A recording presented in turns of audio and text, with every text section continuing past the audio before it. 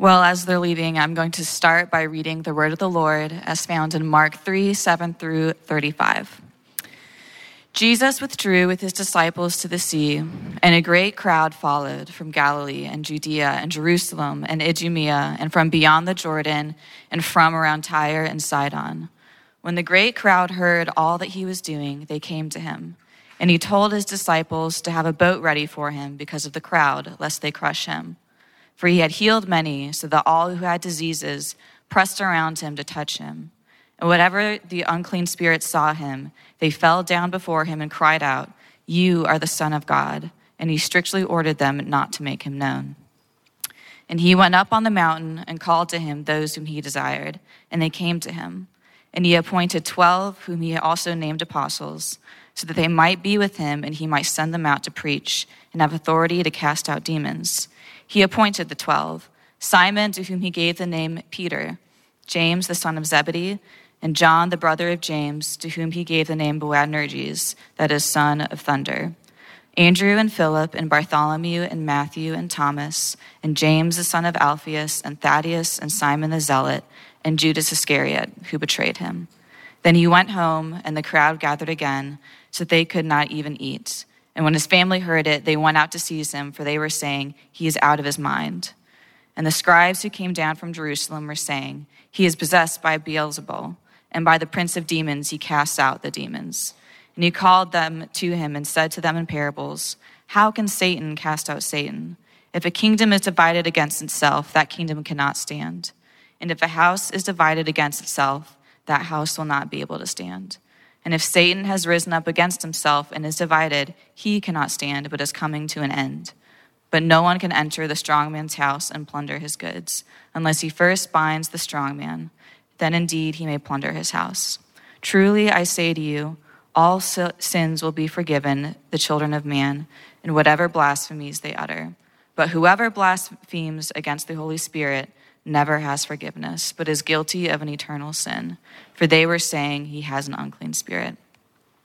And his mother and his brothers came, and standing outside, they sent to him and called him. And a crowd was sitting around him, and they said to him, "Your mother and your brothers are outside seeking you." And he answered them, "Who are my mother and my brothers?" And looking about at those who sat around him, he said, "Here are my mother and my brothers. For whoever does the will of God, he is my brother and sister and mother." Pray with me. God, we thank you so much for who you are.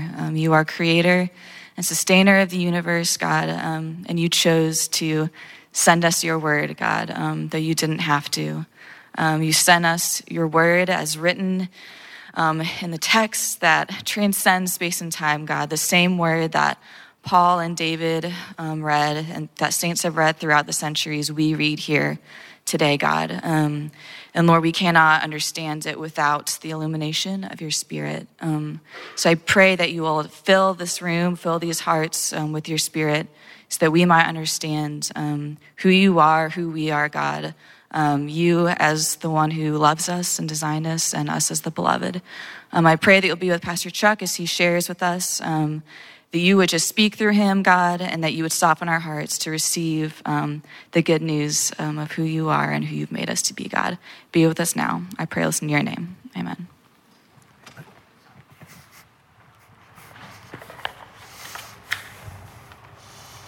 Thank you, Emmy. There's a lot of big words in there. I get somebody else to read the scriptures. Idumea. I'm glad you pronounced that one. I had to look that one up myself. Good morning, Orangewood. It's a privilege to be here. I'm a member of this bride of Christ just as you are. And it's just by God's enabling grace, his amazing grace, that I happen to be the one that gets called and privileged to be able to preach your word. And I have to tell you, no matter how many times I do this, there is an ever-deepening sense of awareness that lest the Lord speak in me and through me, the result of my words is empty. But God chooses to use preaching as his means to transform hearts. And I'm so thankful for that and privileged to be standing here. So let me ask you a question. I got a couple little questions and a big question.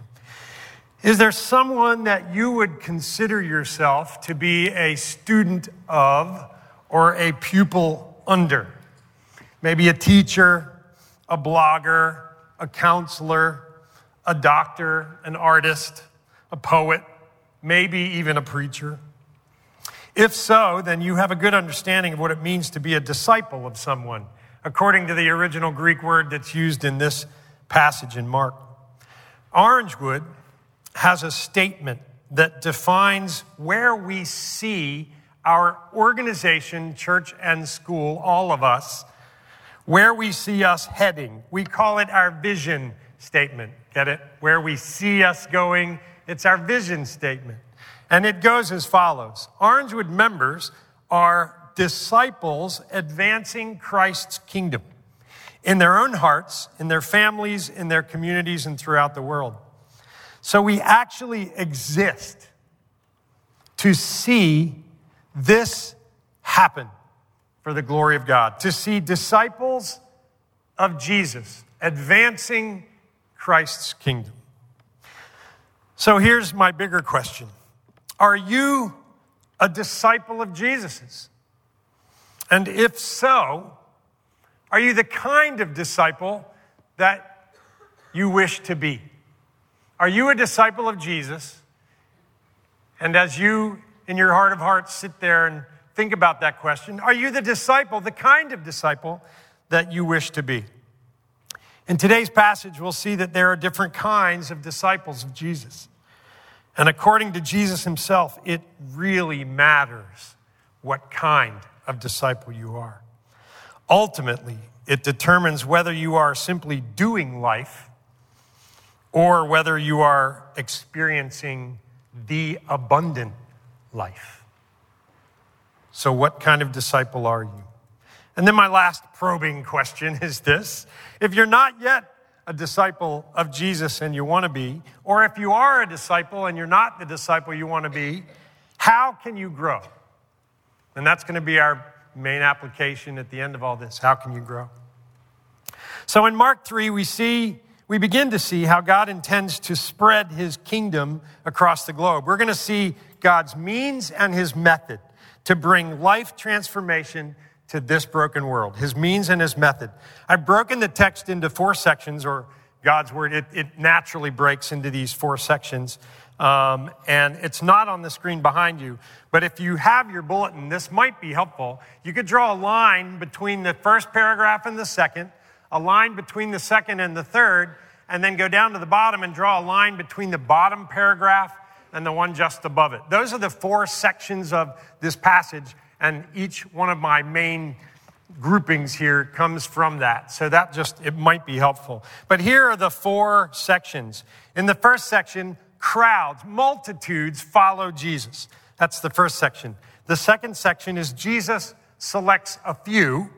And the third section, opposition, foe and family miss Christ. And then fourth, a new family grows. So those are the 4 sections, and I'm going to speak on each one, and we're going to see God's means and method to bring life transformation to this world. So let's look at this first one. Multitudes, crowds follow Jesus. People are literally coming, and all those cities that are mentioned in the beginning, they're literally coming from north, south, east, and west. Idumea is 100 miles away, and yet people there have heard about what Jesus was doing, and they have traveled 100 miles. Imagine that. To do what? Are they going to a Beatles concert? Are they going, what? They're going to see Jesus. This guy they've heard about, not through technology, not through social media, through word of mouth. Spreading and spreading and spreading. They've heard about him and they've come. Multitudes, hundreds and hundreds and hundreds of people are coming. And so it kind of begs the question, why? Why are they coming? 2 main reasons. Jesus, he's traveled from town to town in this relatively small area, preaching and teaching. And they are moved, those that hear him, they're moved by the power of his teaching. So bottom line, the crowds that hear Jesus, they like him as a preacher. They like his preaching and what he preaches about, right? But they're moved by his powerful preaching because he preaches like no other. He preaches with unparalleled authority. He is better than the other preachers they're hearing, i.e. Pharisees and scribes, who are not very happy with him and who, in fact, in union with the Herodians, are planning to figure out how to destroy him. So he's preaching powerfully with great authority. They like it, but also with this powerful preaching is coming supernatural stuff. Supernatural things are happening wherever he goes. He is literally putting displays of power on, unlike anything anyone has ever seen. He is healing real people of real diseases and chronic conditions. He is reversing birth defects. He is healing lepers and restoring their bodies completely. He's restoring full mobility to the completely paralyzed. These are the things he's been doing. And on top of that, he is actually having conversations out loud with demonic spirits who have inhabited host bodies. And he's talking to them. That's crazy. He's having repeated and regular power encounters with Satan's minions. So imagine if you had the opportunity to see all that and to be under his teaching. So they're walking 100 miles to go see this. And the crowds are coming like crazy. So one thing I just want to note, and you're going, why is there a door to Chuck's right? Well, when Jesus walked on the earth, he himself, listen, was a portal. He himself seemed to be a portal. And he was a portal between two worlds. One that was invisible from the other unless God chose to make it otherwise. So just think about this. When he came to be baptized, what happened? The sky opens up. And God the Father speaks. And something like a dove comes through that opening and rests on Jesus. When he was in the wilderness for 40 days, what happened? Satan, the devil, comes to him and tempts him, meets him where he is, comes to him. And also, angels come to him and administer to his needs. When he's preaching in the synagogues, demons, through their host, humans, are approaching him. So wherever Jesus went, it was as if there was this opening between the physical realm and the spiritual realm, as if he himself was a door. And the demons, not only did they come to him, but what did they do? Through their human hosts, they fell at his feet. And they called him by messianic titles. The demons knew who he was. They knew him before they fell at his feet. Think about that for a minute. That's amazing. And when Jesus commanded them to do things like come out or be silent, what did they do? They obeyed. Who is this man that commands the spiritual world and the physical world and everything obeys him? Who is this man? There's a passage in the Gospel of John, and I want to read it. John 10, Jesus said, "Truly, truly, I say to you, I am the door of the sheep. All who came before me are thieves and robbers, but the sheep did not listen to them. I am the door. If anyone enters by me, he will be saved and will go in and out and find pasture. The thief comes only to steal and kill and destroy. I came that they may have life and have it abundantly. I am the good shepherd. The good shepherd lays down his life for the sheep. I know my own, and my own know me, just as the Father knows me, and I know the Father, and I lay down my life for the sheep." That's amazing. So Jesus, he really is the portal. He really is the door. He really is. So, Jesus commands these spirits to be silent. You may go, what's up with that? Why wouldn't he want spiritual beings claiming that he was the Messiah? Isn't that something he wants everyone to recognize and know? But he orders them to be silent. And it's interesting. There are different reasons as to why, commentators say, experts say he commanded them to be silent. But there is a couple reasons that are really just obvious in the text. The multitudes that are coming to Jesus are so great that these crowds are becoming literally dangerous for people. These people are coming and they want to get near Jesus and they want to touch Jesus in order to be healed so badly that they're not asking permission. They're not respecting Christ's personal space. They are crowding around him and pressing in. So much so that in this text, at one point, Jesus tells the disciples to get a boat ready so that if the crowds start pressing in, he can get in the boat and get a little bit offshore and preach from there. So what's interesting is the crowds themselves and the amount of people and their behavior is such that it is hindering his mission. What is his primary mission? Interestingly enough, his primary first priority mission is not necessarily to heal or cast out demons. It is to preach. It's to preach the gospel.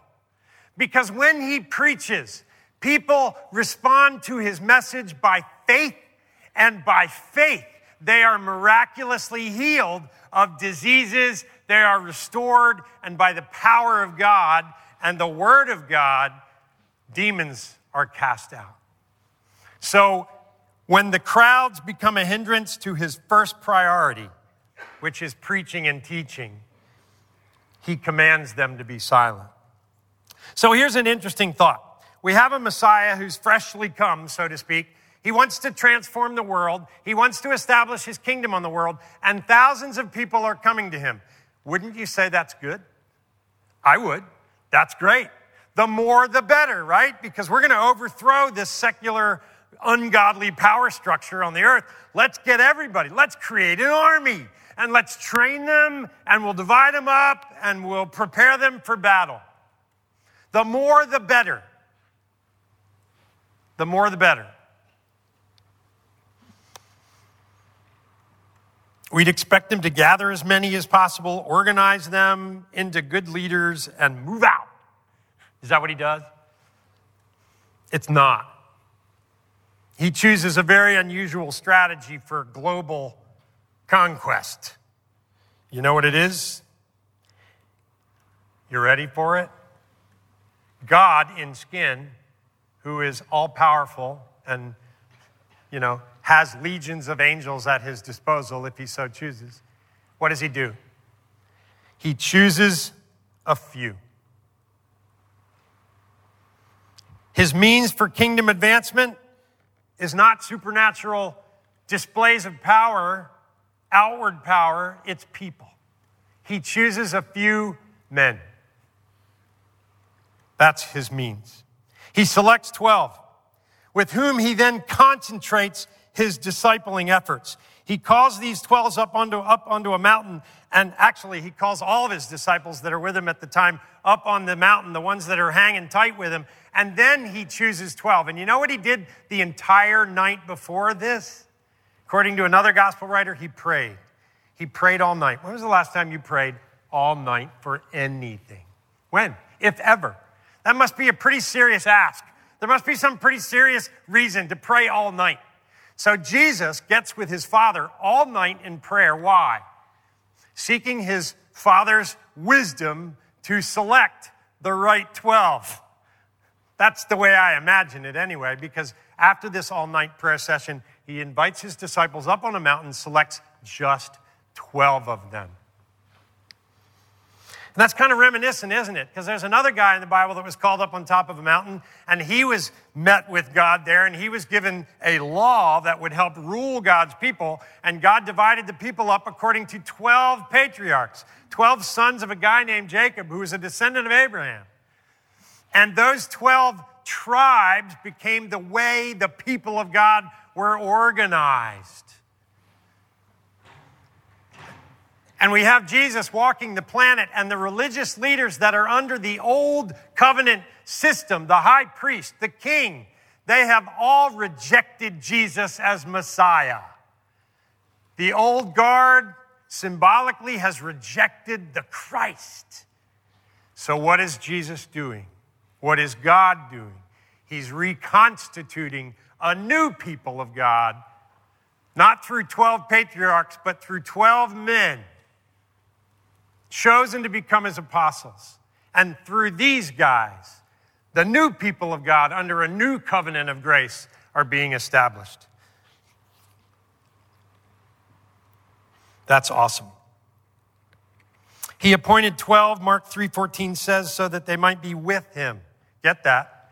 He chooses 12. For what purpose? So that they might be with him. And he might send them out to preach and have authority to cast out demons. In John 15:16, which is a passage that John describes, it's at the Last Supper, which we're going to celebrate together this morning. At the Last Supper, Jesus tells his followers, his disciples in that upper room this. He said, "You did not choose me, but I chose you. And I appointed you to go and bear fruit, that your fruit should abide, so that whatever you ask the Father in my name, he may give it to you." So 12 is an important number. 12 patriarchs, 12 tribes of Israel, now 12 apostles of Jesus Christ. So God is establishing his new covenant through a new mediator and reconstituting a new people. And the gospel is God's call out to anyone with ears to hear and eyes to see and a will to receive Jesus Christ as their Lord and as their champion Savior. And these 12 are a pretty unlikely bunch. They're all sinners. They're all messy. They're mostly uneducated. None of them are part of the religious elite. And he even picks guys that you wouldn't expect to get along. A bunch of them are relatives. You know how well relatives get along. And he also picks one guy who's a zealot who wants to overthrow the Roman government. And he chooses another guy who is a tax collector who has sided with the Roman government to get wealthy through that establishment. So these are the guys he picks, and this is after a night of prayer. And then he picks Judas. Oh my gosh. Jesus, you know men's hearts. Why did you pick a thief? He picked him willfully, purposefully, because Jesus knew that he'd come to die at the hands of the religious elite of the Jewish people through the Roman government, and he knew who Judas was, and he picked him intentionally because Judas would be the vehicle through Satan's influence that would take Jesus to the cross, which is why he ultimately came. And the reason he's pouring into 12 is because he knows that day is coming, and he knows one day he will be gone, and this group will carry the torch for the advancement of the kingdom. So, Jesus then does something else, and this is super counterintuitive for a king building a kingdom. Listen to this. This is really important. Jesus reproportions himself to focus most of his time. He has 2 more years of public ministry, give or take. He is now going to proportion the vast majority of all of his time. God in skin. He's got 1 more year to go to transform the world. He proportions his time to focus primarily on the 12. He doesn't form another group of 12 and another group of 12 and another group of 12 and spend this week with this 12 and this week with this 12 and this week with this 12. He focuses in on this one single group. Jesus had one main small group, and only for a couple years, 2.5 or so. And he poured himself into them. It's counterintuitive.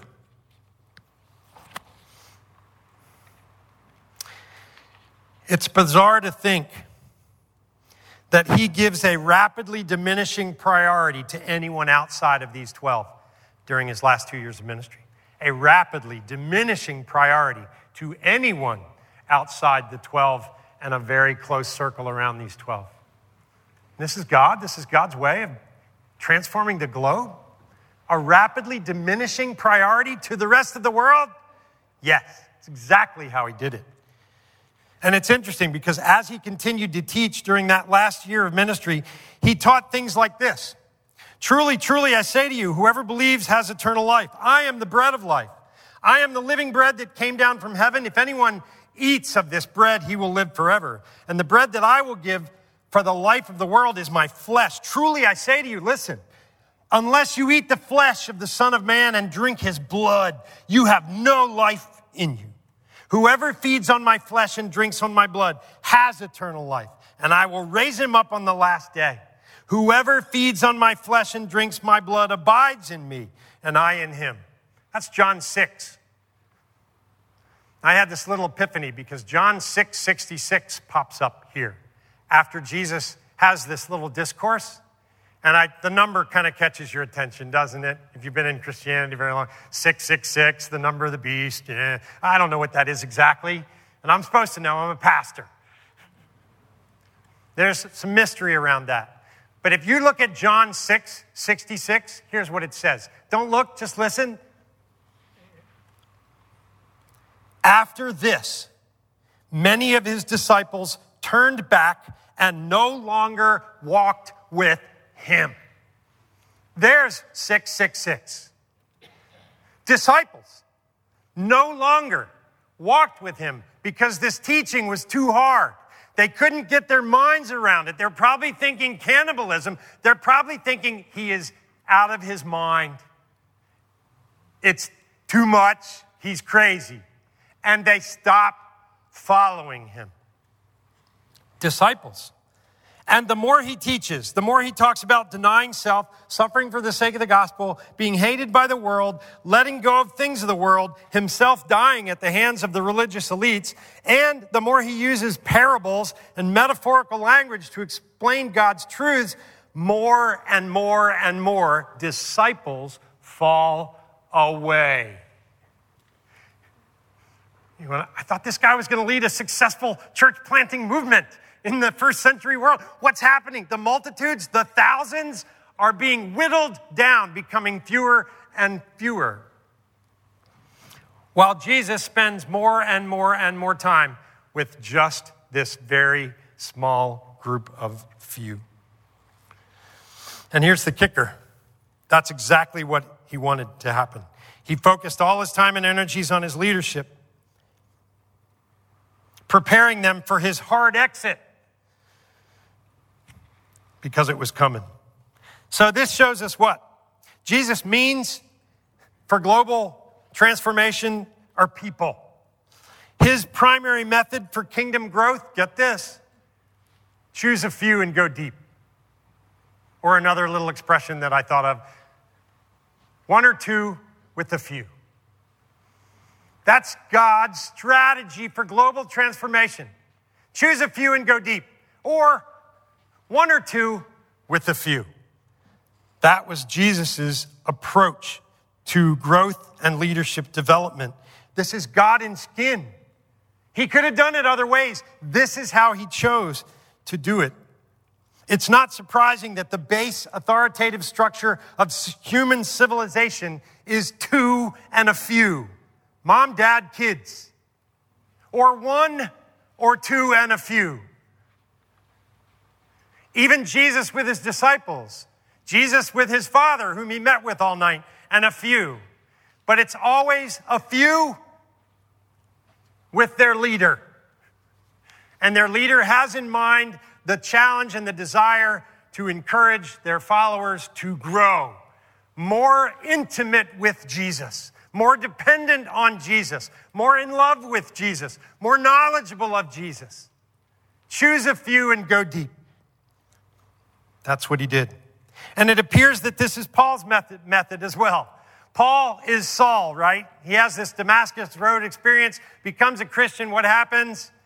He eventually gets hooked up with a guy named Barnabas. When you read in the book of Acts, it's Barnabas and Paul do this. Barnabas and Paul do this. Barnabas and Paul do this. And then at one point in the Acts, it's Paul and Barnabas do this. Paul and Barnabas do this. And then it's Paul does this. Now it's Paul and Timothy do this. Paul and Timothy do. You see do you catch it? Do you see the choose a few and go deep? This seems to be the model of leadership development in Christ's kingdom. It's Jesus' model. It's God's way. So, in the next section, what do we see? Opposition. Foe and family miss Jesus. Two unbelieving responses to Jesus' ministry and message. One comes from close, one comes from far. They both come. They're both unbelieving responses. And sadly, Jesus says that if you carry these beliefs in your heart, you're going to miss Christ and miss potentially the kingdom. So there are two responses. His family say what?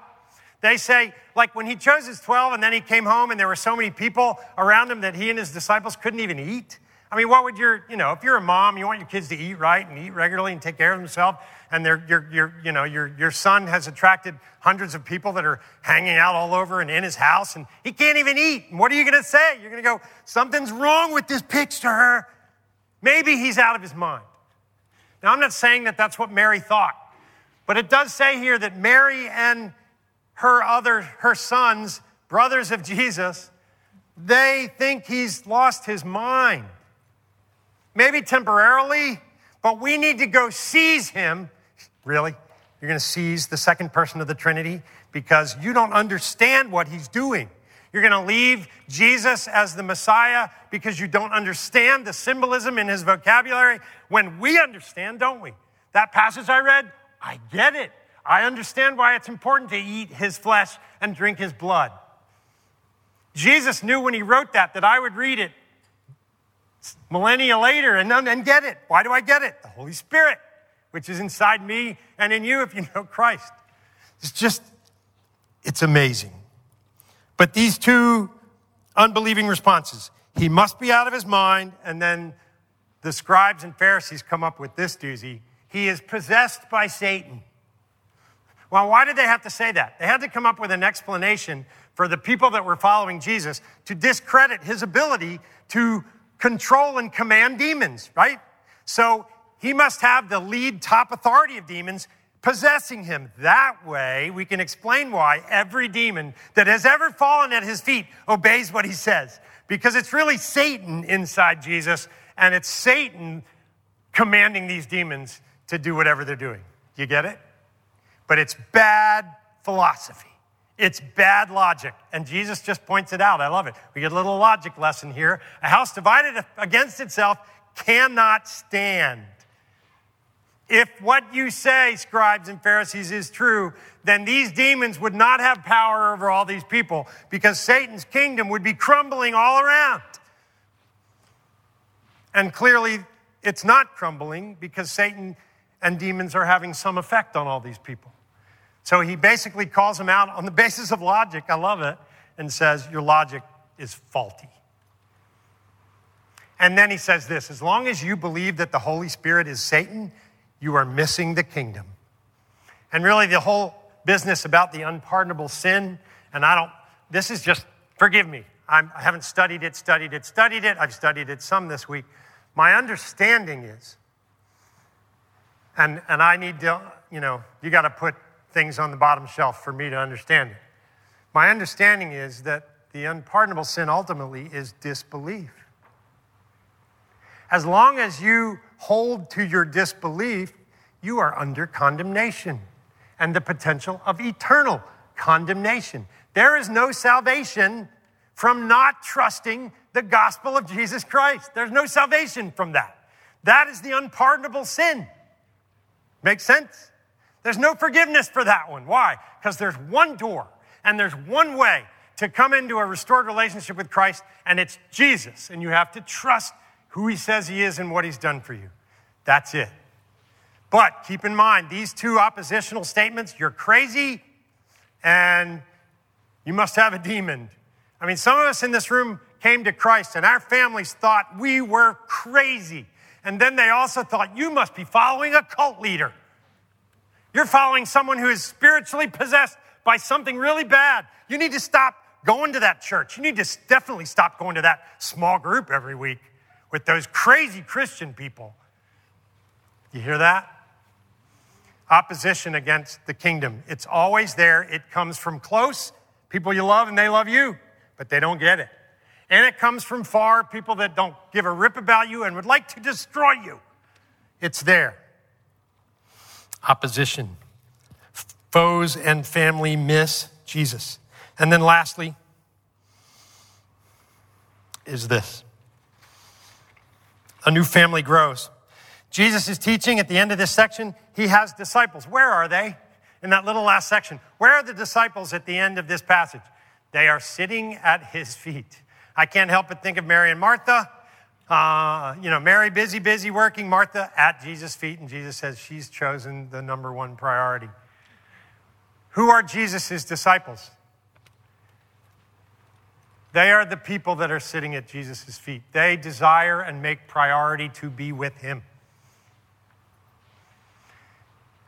And apparently in this text, Jesus' mother and his brothers come and they're seeking him. I think it's interesting that word uses that. They're seeking him. Are they really seeking him spiritually? Not at all. They're seeking him because they're trying to seize him because he's out of his mind. But those that are sitting at Jesus' feet are seeking him from their hearts, desiring to be with him because they see who he is, want to become like him, and they know that the more time they can absorb with this guy, the more they seem to be their hearts being aligned and warmed with his heart. Those are his disciples. And Jesus says at the end of this text, what does he say?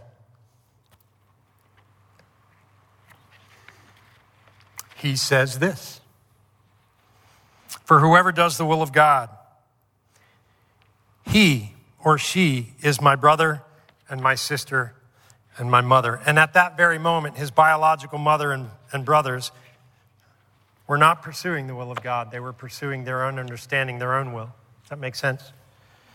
So here's the deal. What's the application of all this? God's means for global transformation is people. It's us. And the way we become the disciples we want to be, it's choose a few and go deep. So if you come to church 3 times a month, every month you're faithful, you come, and you come to church a lot, that's great. And the Holy Spirit probably is the very one motivating you to do that. But are you going to become the disciple you long to be by doing that? Probably not. God's probably calling you to go deeper into community, to experience something more intense, yes, that requires more vulnerability, yes, but to put yourself in a group where there's a few people who are under the authority of Jesus Christ and his word, and you're learning together, you're doing life together, and you're walking with him together.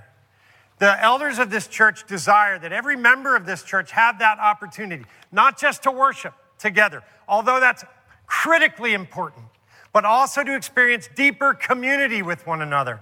And we have a variety of different ways that you can experience community here. And then we also desire for you to find ways to use your gifts, your unique gifts and abilities to serve the church and the world. Worship, community, and service. So here's the ask, and here's the application this morning. The application is that if you're not a follower of Jesus, I want to challenge you to answer that draw in your spirit that says, I need a savior and a champion. This world is screwed up. I'm screwed up, and I can't fix it. And I need a champion. I need someone who can come and realign my heart. I need Jesus. And you need to come to this door to Jesus, and you need to enter in because he's begging you and calling you and drawing you in to a restored life with him. For the rest of us that are we've been through that door, and we're going to have an opportunity to come through that door metaphorically again this morning as we come to this table. You may be at a place where you just need to say, I need the next level of deeper community. And if that's you, I want to challenge you. I want to challenge you to put action to that, maybe that spirit-led desire. What am I going to ask you to do? There's 2 options. You can get out your phone. You don't have to do it now. Probably better if you didn't. But text the word GROW to our text number. You can do it after church. You can do it this week. Pray about this. But text the word GROW. What's going to happen? You're going to get a reply text. You tap the link. It's going to be a super short little questionnaire. Contact information, name, email, and then you don't even have to fill out anything else. You can just stop right there and hit submit. What's that going to do? That's going to let us know that you're interested in going deeper. And then you're going to get a personal call. I'll call everybody that texts. If I have to, I will. You get a personal call. And I want to find out what your heart's desire is. What's the Spirit leading you to step into a deeper level? And then we will help you. We will help you with what we have now. Your desires will also help us know what we need to set up in the future so that we can do what? We can make disciple makers for the sake of the nations, so that we can all be the disciples God calls us to be. You with me? Second option, I'm going to be at that table out there. I'm going to have an iPad. And we can go through that very same process together out there face to face. That's fine. And if you don't want to do the IT thing, you can just tell me and say, I want to go deeper.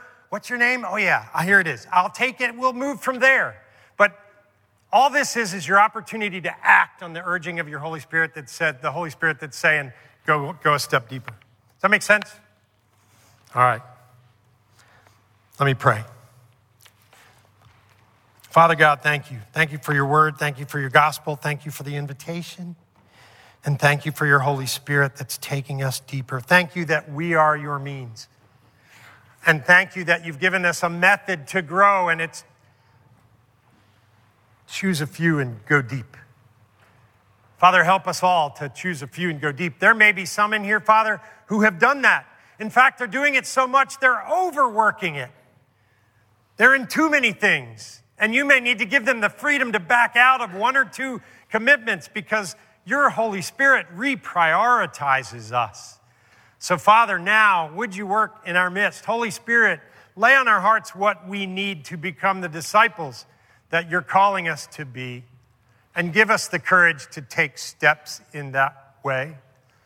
And we thank you. Father, I thank you for the next thing we have the privilege to do as a church, and that is to come to your table. Father, we come to your table as an act of faith, and we come to not literally, but figuratively eat your flesh and drink your blood and celebrate the fact that you are our Redeemer, that you came and shed your blood and died in our place, taking upon yourself the punishment we as sinners deserve. And you rose again from the dead. And you told us, Father, you tell us even this morning we have the opportunity, if we have never done so, to come to you spiritually and to confess our sinfulness to you and receive Christ as the door, as our Savior, as our sacrificial lamb. And Father, through you, we receive eternal life and we get the down payment of the Holy Spirit. That portal of you brings the Spirit into our hearts and lives, and we begin to experience abundant life. So, Father, we come to this table as an act of faith. We come to this table because we're needy and hungry. We come to this table because you desire to fill us with spiritual abundance. So, Father, would you bless this time and would you work in our hearts? Lord, if there's somebody here who has never come to Christ, may they stay in their seats, not come to this table, but receive Jesus, the Savior, right where they sit in their heart of hearts, silently. For those that know Christ, Father, move them to come. Meet us where we are. Feed us by your enabling grace. And Father, continue to make us the disciplers and the disciples we long to be. And we pray this in the name of Jesus Christ. Amen.